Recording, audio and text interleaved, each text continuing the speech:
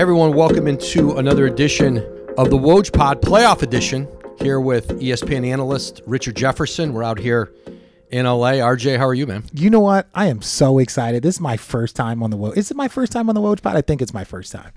I believe it is your debut. I'm not necessarily as convinced of your enthusiasm for this, but I do appreciate you jumping in. This first weekend of the season, playoffs, RJ, right? It's always got that sort of first weekend of the in-state tournament because you got a lot of games going on, and all of a sudden you see, Minnesota, a 7 seed, goes on the road and pops a 2 seed in Memphis, and you see stuff starts to happen. You were in Memphis for that, but I want to start here though, RJ. The series that I think we all expected was going to just be played at a high level. We're all kind of trying to figure out what you're going to get out of the Brooklyn Nets, what this was going to look like, and that was a remarkable game one, an incredible ending. We were just out in the back getting ready for NBA Today and heard you and Zach Lowe talking through that last sequence, the Jason Tatum layup off the Marcus Smart pass. Let's start there. That last sequence, I think you had a different view of it than some others who thought that KD was left out of position. You kind of felt KD got left out to dry a little bit. Yeah, I know. I thought it was, and now again, you want to compliment Ime Udoka for just going. They only had one timeout. And the reason why you go is because let's say you miss and there's 3 seconds to go, at least you can foul 2 free throws. You have one timeout to advance it. So you understand why they're going. Now, by going, they cause some confusion. If you look at that initial drive, Bruce Brown goes to help, which is kind of the right idea because you're only up by 1. Bruce Brown goes to help. Now, when Jaylen Brown turns and kicks it out, now Bruce Brown's dead. Bruce Brown has no man. So he sprints out to Marcus Smart. Now he is so far behind that Claxton, they both run out. Now they both run out, lack of communication, lack of understanding, and these things happen. I'm not pointing them out. We're just breaking down the play.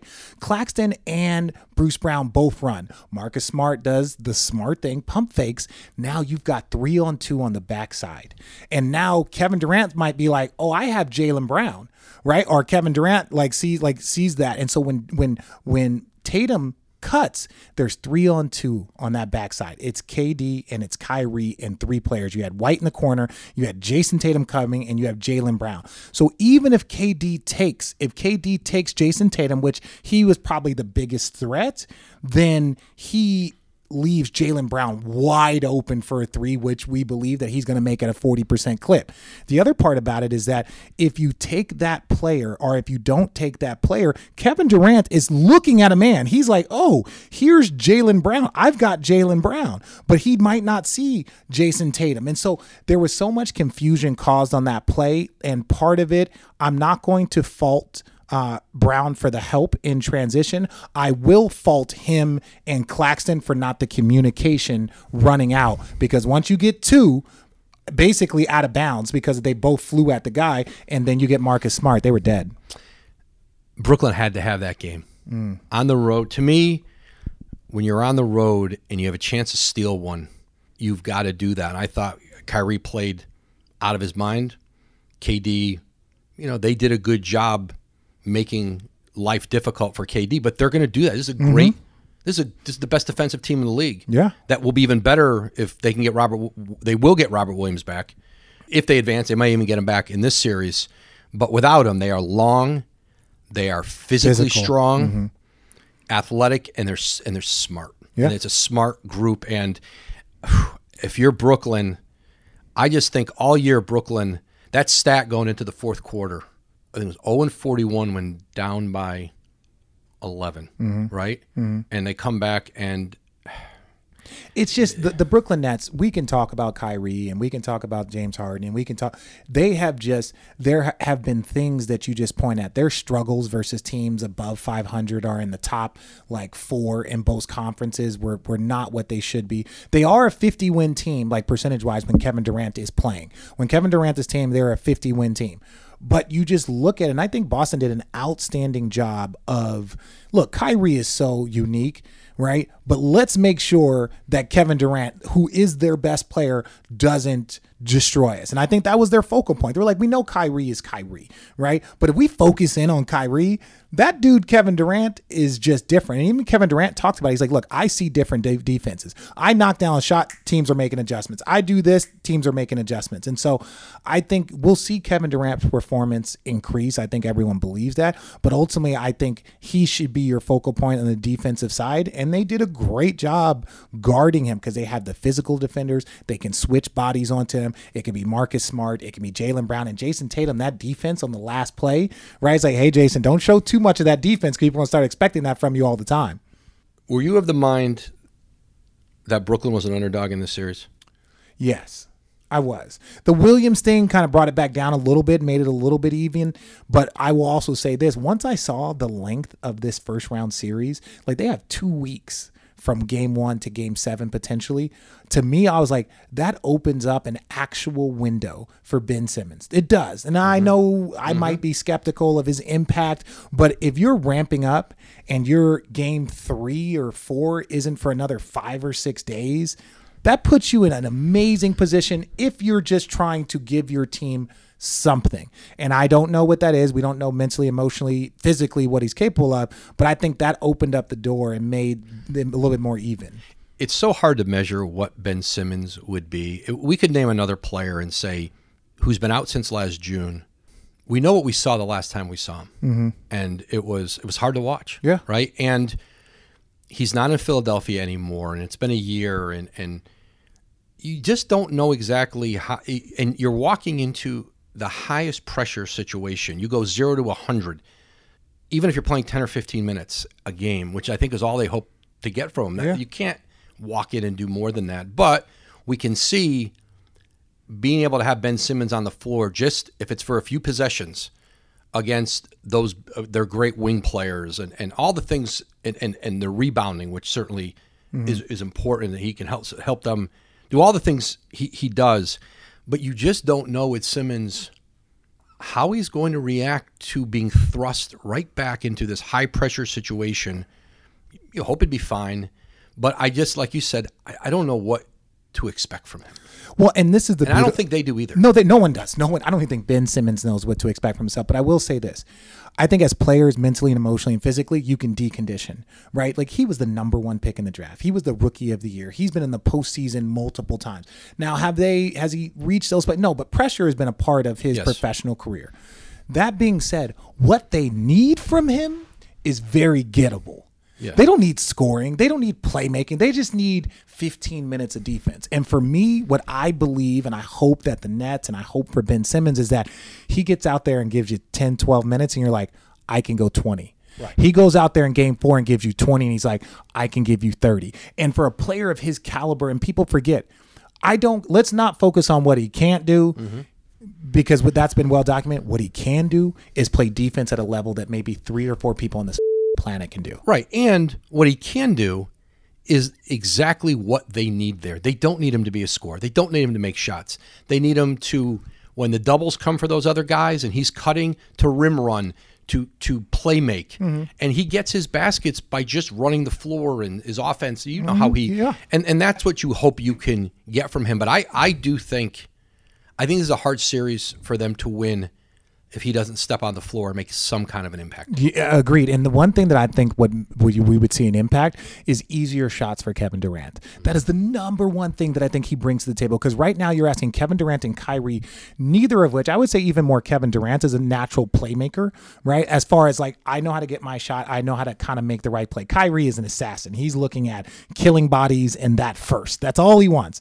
With Kevin Durant, he's more of a basketball, like, I want to do this. I want to play make. I want to score. So imagine when was the last time Kevin Durant got a catch and shoot, right? Like just a catch and shoot, like lace up the ball. And I think even if Ben Simmons can create 2 or 3 of those opportunities, it then makes Kevin Durant more consistent. It makes his game, you saw, was it 9 for 24? Like, that's not what we expect from Kevin Durant, a 50% shooter. So I just think that Ben Simmons, if he got Kevin Durant 2 or 3 shots, 1 or 2 each half, and then all of a sudden just played 10, 15 minutes of defense that's at a level that no one can explain, hopefully, in my opinion, that can revitalize him. Like, oh, there it is, the crowd, the energy, all of that stuff. All of a sudden, it's just that positive reinforcements in your brain. Those endorphins start kicking in, and it becomes like a drug. You want more of it. You want more of it.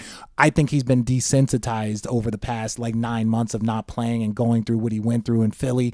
Hopefully he can get that love and that fire back. You shouldn't have to worry when you buy tickets to your next big event. Game Time is the fast and easy way to buy tickets for all the sports, music, comedy, and theater events near you. Game Time is the only ticketing app that gives you complete peace of mind with your purchase. See the views from your seat before you buy, so you know exactly what to expect when you arrive. Game Time has deals on tickets right up to the start of the event, and even an hour after it starts. It's the place to find last-minute seats. And the Game Time guarantee means you'll always get the best price. If you find tickets in the same section and row for less, Game Time will credit you 110% of the difference. Take the guesswork out of buying tickets with Game Time. Download the Game Time app, create an account, and use code WOJ, W-O-J, for $20 off your first purchase. Terms apply. Again, create an account and redeem code WOJ, W-O-J, for $20 off. Download Game Time today. Last-minute tickets, lowest price, guaranteed. You can now stream the most MLB games on DirecTV without a satellite dish. Yes, catch the clutch hits, strikeouts, grand slams, web gems with nothing on your roof. So whoever's up there, whether it's roofers, Santa, birds, old-timey chimney sweeps, moody teenagers, thrill-seeking raccoons, you name it, they won't find a satellite dish. But you will find your MLB games on DirecTV. That means DirecTV is your home for baseball this season. Root with nothing on your roof. Yes, stream your team. Call 1-800-DIRECTV or visit directtv.com. Sign up today. Claim based on total games carried on sports networks. Sports availability varies by zip code and requires choice package. You look at these Eastern playoffs, Richard, and it just feels exactly like, and we knew this was coming. We knew the East was better than the West this season. But you'd be in the first round for years. And you look at those first-round Western Series, and you go, "Oh my gosh! Monster. Look at that 2-7. Look at that 4-5. That looks like the 8th seed. They might be able to take a game or two off the 1 seed." And now that's how we look at these. I look at the West right now, and I go, that 2-7's interesting. Yeah, Memphis, Minnesota. That's the best you were one. there over the weekend, but listen, Luka's out, and that impacts it. Luka's been out against Utah. Utah's come kind of limping into the postseason a little bit. Golden State steps back, and Jordan Poole looked great in Game 1. But the East is where now you look and you go. And we're talking about Brooklyn. When you look at Miami, Milwaukee, Boston, Philadelphia, the physicality of those teams, the toughness defensively, Brooklyn's going to beat you with their skill. The feeling still is they probably need to outscore you. And if anybody can, those two can. That there's a gap there still with any of those elite from the East that I know in crunch time when they need a stop, when Miami is going to come in and grind you, and the Bucks are going to come in and grind that championship. Drew Holiday is going to get up into you. That's where you worry about Brooklyn, right? Mm-hmm. In those moments. Yeah. Right? Mm-hmm. You'd worry about him because I love the Drummond pickup because it gave physicality that the Nets didn't have. Like, Drummond is say whatever you want. He's not a journeyman, but he's a big dude. The league changed around Andre Drummond. Like, when he came in the league, yes, this was a max player. This was he dropped a little bit in the draft to 8th maybe. The league was changing. But you look at a guy who was a max contract guy, and you saw it with a bunch of centers in this league. Not to get off subject, they went from max level players to guys fighting for minimums. Yeah, because the league changed around them. That doesn't mean he doesn't have value. Yes, but he's in a different league than he came into. Well, I think he's better in the role for Brooklyn than he probably could be. And I think he tried to be in that role for LA, but they had Anthony Davis. So it's like, did we play with the two bigs? And it just became, that was more of a foreshadowing of the issues that Lakers were having. We're not going to talk about them at all. What do you think went wrong with the Lakers this season, RJ? I don't think me. I don't think we've covered that enough around here. You know what? Where did it go wrong? Where did it go wrong? I don't do that. See, guys, like Woj is always cracking jokes. But I'll say this. Drummond, and like you said, he actually adds to that physicality that the Nets could use if they were to play against an Embiid, a Bam, if they were playing against those guys. But let's stay on. When I look at the physicality of those top four teams, then you have everybody else. Like Chicago, I don't know where they went wrong. Cleveland, they're one of those teams that just, with the injury to Jared Allen, they fell off. But that Eastern Conference is so good right now that even the 9, 10, 11, 12 teams, like Cleveland is a team that is out, and they've got two all-stars. Come on, if Cleveland, and we could say Chicago, and everybody's had injuries. Nets don't have Joe Harris, floor spacer for them. We can go through. Everyone's suffered some loss, but Cleveland's the one, to me, that was a 50-win team. Yes. Healthy. They were dominating people. Yep. Every night. And they were third or fourth in the league defensively before Jared Allen went down. And then, Mobley was out with the ankle, and forget early in the season. Rubio. Oh, he was having. And you know this. He had played. To me, he played such a role, and you know this better than anybody. He played such a role, I thought, in Kevin Love's revitalization. Those two had such history together, and Love, having him there was, I thought, for Love, it was important, and it helped to reestablish him there. And come on, we can go that Cleveland team. That hurt me from a standpoint of even JB Bickerstaff. Bickerstaff to me, he was a coach of the year. Coach of the year. I thought early in the year, Billy Donovan, JB Bickerstaff. To me, it's interesting. Coach of the year versus executive of the year. That's always an interesting. I look at teams who make a dramatic improvement, and I always ask, is the credit? And the credit goes around. It goes around, but I always say, is that an executive of the year work, or is that coach of the year work? And I felt that with Cleveland, and you could make the case for both. Yeah. Memphis, same way. Like Zach Kleiman, people don't even know the name of the GM in Memphis because he keeps such a low profile. He allows his players to be the stars, his coach to be. But Cleveland, though, man, it was more coaching. And let me explain to you really quickly why. They bring in Lauri Markkanen. Yep. 7-footer. You draft a 7-footer in to Mobley. Play that big? To play that Mobley. You already got a 7-footer in Jared Allen. And then you got Kevin Love, who's 6'10", coming off your bench. So you have this huge lineup that no one in the NBA is doing. Yep. No one. And then they go for them to it took and then they go, as a GM, before we like Kobe Allman, but he goes, hey, JB Bickerstaff, make this work. Holy, you're asking a guy that's 42 years old. He's been in the league forever, but as a head coach of his squad, relatively early, and he made a system that worked. And the progression of Darius Garland. Yeah, and like that to me is everyday grind of like we're gonna learn how to play with Jared Allen, with Lauri Markkanen, and then Kevin Love's gonna come off the bench. So it's not like we're gonna go. We have our big lineup, we have our small lineup. We're gonna go big and then bigger. We're gonna go big and then bigger and bigger, and we're gonna figure out a way to work. Now he had the type of bigs that work, and Kevin Love and Ricky Rubio and their connection. And Mobley is so versatile. He can go on the court and do anything. So good, dude. He's that's your. I mean, we all know that's their franchise. That's the franchise guy, and Jared Allen's an all-star. Mm-hmm. Evan Mobley's a franchise player. Yes, right? And I think having Jared Allen there made Evan Mobley's transition so he didn't have to guard every big every single night. They're like, hey, we're going to give you, and Jared Allen takes that challenge. He loves it. He's like, doesn't matter who it is, I got him. The winner of the James Harden Cleveland Brooklyn trade, Jared Allen. And then it put Karis LeVert out in the play, and they end up getting Karis LeVert on the back end of that, right? They bring him in the trade, and he'll be better next year for them than he probably was playing through injury and stuff this year, and I'm sure they'll re-sign him this offseason. But Jared Allen landing in Cleveland out that trade instead of Houston taking him on. Anyway, that's another another road to get down. Cleveland's not in the playoffs, and but we'd be remiss not to talk about it. No, absolutely. Introducing Royal Caribbean's newest ship, Icon of the Seas, the ultimate family vacation. The ultimate 6 slides, 8 neighborhoods, 0 compromise vacation. The ultimate never done that, can't wait to do it vacation. The ultimate chillin' by a different pool every day of the week vacation. This is the icon of vacations. Icon of the Seas. Arriving in 2024. Book today.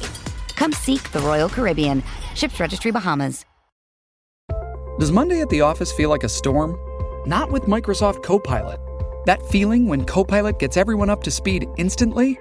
It's sunny again. When Copilot simplifies complex data so your teams can act, that sun's shining on a beach. And when Copilot uncovers hidden insights, you're on that beach with your people, and you find buried treasure. That's Microsoft Copilot. Learn more at Microsoft.com/AI for all. Minnesota, Memphis. Yes. 2-7 on paper. I think because of just how physically skilled that Minnesota team is, and physically, Anthony Edwards is a linebacker, right? He is a physical force. Cat obviously has had a great season. I know there was a lot of spotlight on the play-in game where they, fouled out, played poorly, they win and move on. He's had a great season. I mean, I'm sure chance he'll be all NBA, third team or second team, whatever. But you can see part of the greatness of that Memphis team in the regular season was what? Their depth. Mm-hmm. They'd have injuries. That roster 1 to 15 is like everybody could step in and play. The record without Ja Morant, 22-5. It was incredible. Yeah. Right. But now in the playoffs where you can load up on a smaller player, and again, Minnesota was able, in game 1 to, steal that game. That to me is might be the most compelling series out in the West, outside of Brooklyn and Boston. It's one of those things where like the 2-7 is the most exciting series, not the 4-5, not the 3-6. It's the 2-7 on both sides. And I'll say this, Ja Morant is so special. That environment in Memphis was there and there early. The reason why, if you're Memphis, you should be somewhat worried, or basketball fans should be really intrigued. After Ja Morant, the next 3 best players in that series, it's D'Angelo Russell, in my opinion, when he's playing at an all-star caliber level. And then I would go Cat, and then I would go Anthony Edwards. Mm-hmm. Now, again, you could say that like D'Angelo Russell, but he had 30 in a game 7 play-in situation, right? So we know what he's capable of doing. He's already proven to be an all-star. So you could kind of say that, but ultimately I think the next 3 guys that you would pick are on that Minnesota side, and they play they're the top 2 scoring teams, number 1 and number 2. Minnesota is number 1 in 3-point field goal attempts and makes. So they have the stats that's like, oh, we're going to be able to score with them. And defensively, they are better defensively than people give them credit for because of their deflections, their lengths, their steals. They try and get out in transition, and Cat just does a really good job of shooting trail threes. So it's not him. And so when I look at that, Cat's not going to be really challenged on Steven Adams. He's more of like a defensive guy. Right. So he gets the rest on the he doesn't have to guard. And even Jaren Jackson is more of can score, but that's not what they use him for. So Cat pretty much, I'm going to say has a night off, but just needs to do his job. And there's just a physicality that they can bring. They're going to need guys to step up. Now, that's hard to say for Memphis, but they're going to need Bane to go for 20-plus. They're going to need Jaren Jackson Jr. to go for 20-plus. They're going to need someone off their bench to go for 20-plus, like Malik Beasley did in Minnesota. Malik Beasley, and he's not anybody to scoff at, but the NBA world might not know him in a traditional sense, but he's a guy that can play, and he's been in postseason with Denver. He's now here in Minnesota, so he even has experience. It's remarkable when you look at that Minnesota roster and Tim Connolly in Denver, how they've used the draft, the players they brought in. They can't pay everybody there. And they couldn't pay Malik Beasley. Yeah. Jared Vanderbilt he's been a tremendous player, tremendous role player. And all these guys that he has hit on in the second round, Beasley was a first-round pick. Monte Morris, second-round pick, who becomes Jokic. Well, never mind. I'm just saying but we can go through their whole roster. But you look at the guys elsewhere, and it wasn't because they didn't think they were good in Denver. No, they just couldn't afford it. Was there were only so many minutes for Malik Beasley. There were only so many minutes for Jared Vanderbilt, and that was I think the biggest trade in NBA history. I remember. I think I was in this building, or maybe I was in Bristol, but there was 18 players. It was Minnesota, Denver, Houston. I don't remember. Was Orlando in that? Did Gary Harris go? Yeah, Gary. Yeah, no. I think he might. Yeah, it was.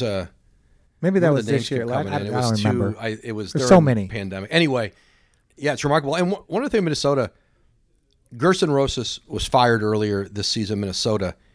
you'd be talking about him for Executive of the Year right now with the moves they made in Minnesota. Chris Finch is coached. Yeah, bringing him in. Outstanding. Bringing him in mid-season, right? He brought him in mid-season last year. A great deal of criticism. Yeah.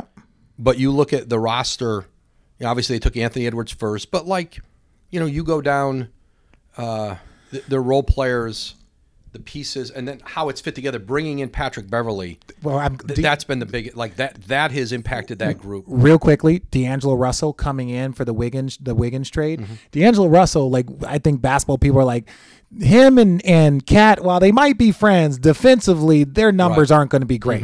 But what you do, you bring in a defensive guy like Patrick Beverley. And Patrick Beverley, he fits so well. He is the Draymond Green. He is the Marcus Smart. He is the battery in their back that gives them the confidence. I've been there. And even Chris Finch, when we had the time to talk to him, he was like, these guys get off the bus. They'll go watch film. They go to dinners together. They hang out. They're always together. It's such a tight-knit group. That's why they're able to do it. But Patrick Beverley is so key because we're going to go back to John Morant in this series.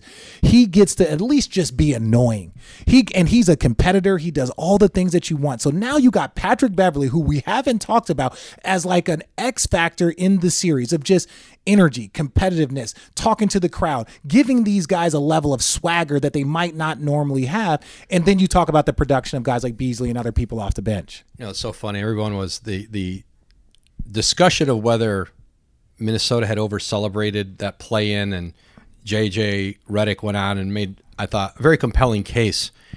But Patrick What did J.J. say? What did J.J. say? I didn't see it. J.J. essentially said, we ask these guys to care. Yeah. We ask people to care about winning. We ask the NBA to be relevant in that market. The players cared. The fans cared. And we mock them. They haven't won, and we mock them for... Not we, some. Yes. And you get mocked instead of saying, what is the criticism of the league? Nobody wants to play the games. Some of it fair. We the regular season doesn't matter. Nobody wants to play the game. It's not that important. It's I think JJ's line was, we end up on these teams and then you pay us a lot of money and then we're supposed to act too cool to care whether we win. And the case was if you don't have that, you don't have a league that people care about. Yeah. But that's if the only thing that matters is getting to the conference final or the NBA final, so we're only going to have 4 fan bases every year who are allowed to care. Well, that's what I loved about the Cleveland fan, and shout out to the Cleveland fan base for that game. They were in Atlanta versus Atlanta. It looked like people were texting me. I'm watching the game. I'm tweeting about it. It looked like a game 6 of the NBA Finals because the Cleveland fan base cares. Same with Minnesota. We had Patrick Beverley on NBA Today the next day, and he's like, look, this city has been through a lot in the last few years. A lot, ladies and gentlemen. So for these people to be able to come together on a team that didn't have any expectations, hasn't been anything for the last really truly 15 years since Kevin Garnett left, for him and the group of guys to show emotion that, look, we brought a city together, all of the BS. And then my thing is, even when I asked him, I was like, where did that emotion come from? And he go, and Patrick Beverley says, it wasn't emotion, it was passion. He was like, my passion for this game. I've never missed the playoffs. My passion to be able to play against a former team and people I respect, but that didn't value what I brought, and then to get brought into a place that values, and then the energy that I bring into this place then leads to this. And it's not just him, but he is without a doubt a leader on that team. That was something. And JJ is one of the few people from Duke that I like that I will ever give a compliment to. JJ has been spot on so many times with some of the things that he has said as a true player. It's like, bro, we cry during these because we spend our lives. We sacrifice our families. We leave our families to go play in teams so our kids don't have to switch schools. So we're missing our kids. So all of these things go in. And then when we show emotion, people are like, nah, I get it, Chuck and those guys. And a lot of times those guys started, and I'm not going to criticize because it was funny. But then when you really break it down after that initial reaction, they just act like they won a championship. Well, truth be told, for them, that was a level of championship, and they didn't stop. They didn't say this was good enough.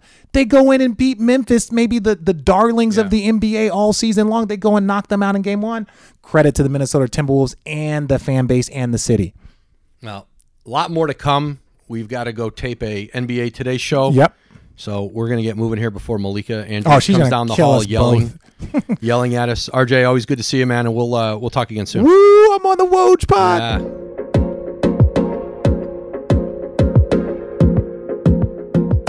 Thanks for listening to this episode of the Woj Pod. A big thank you to my guest today, ESPN NBA analyst Richard Jefferson. Be sure to listen to new and archived episodes of the Woj Pod wherever you get your podcasts. Be sure to also listen to The Low Post with Zach Lowe, The Hoop Collective, hosted by Brian Windhorst, and the Adam Schefter podcast, hosted by, of course, Adam Schefter. We'll catch you next time.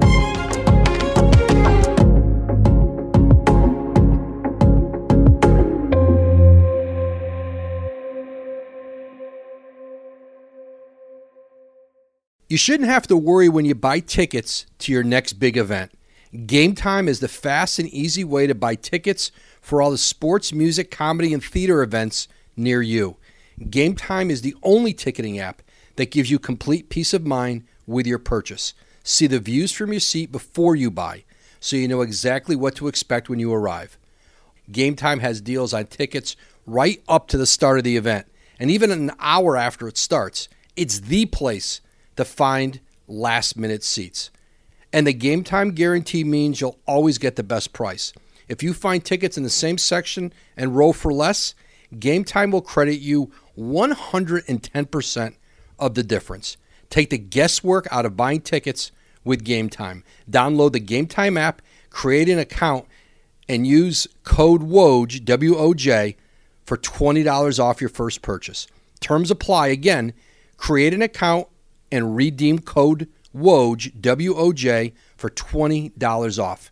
Download Game Time today. Last minute tickets, lowest price, guaranteed.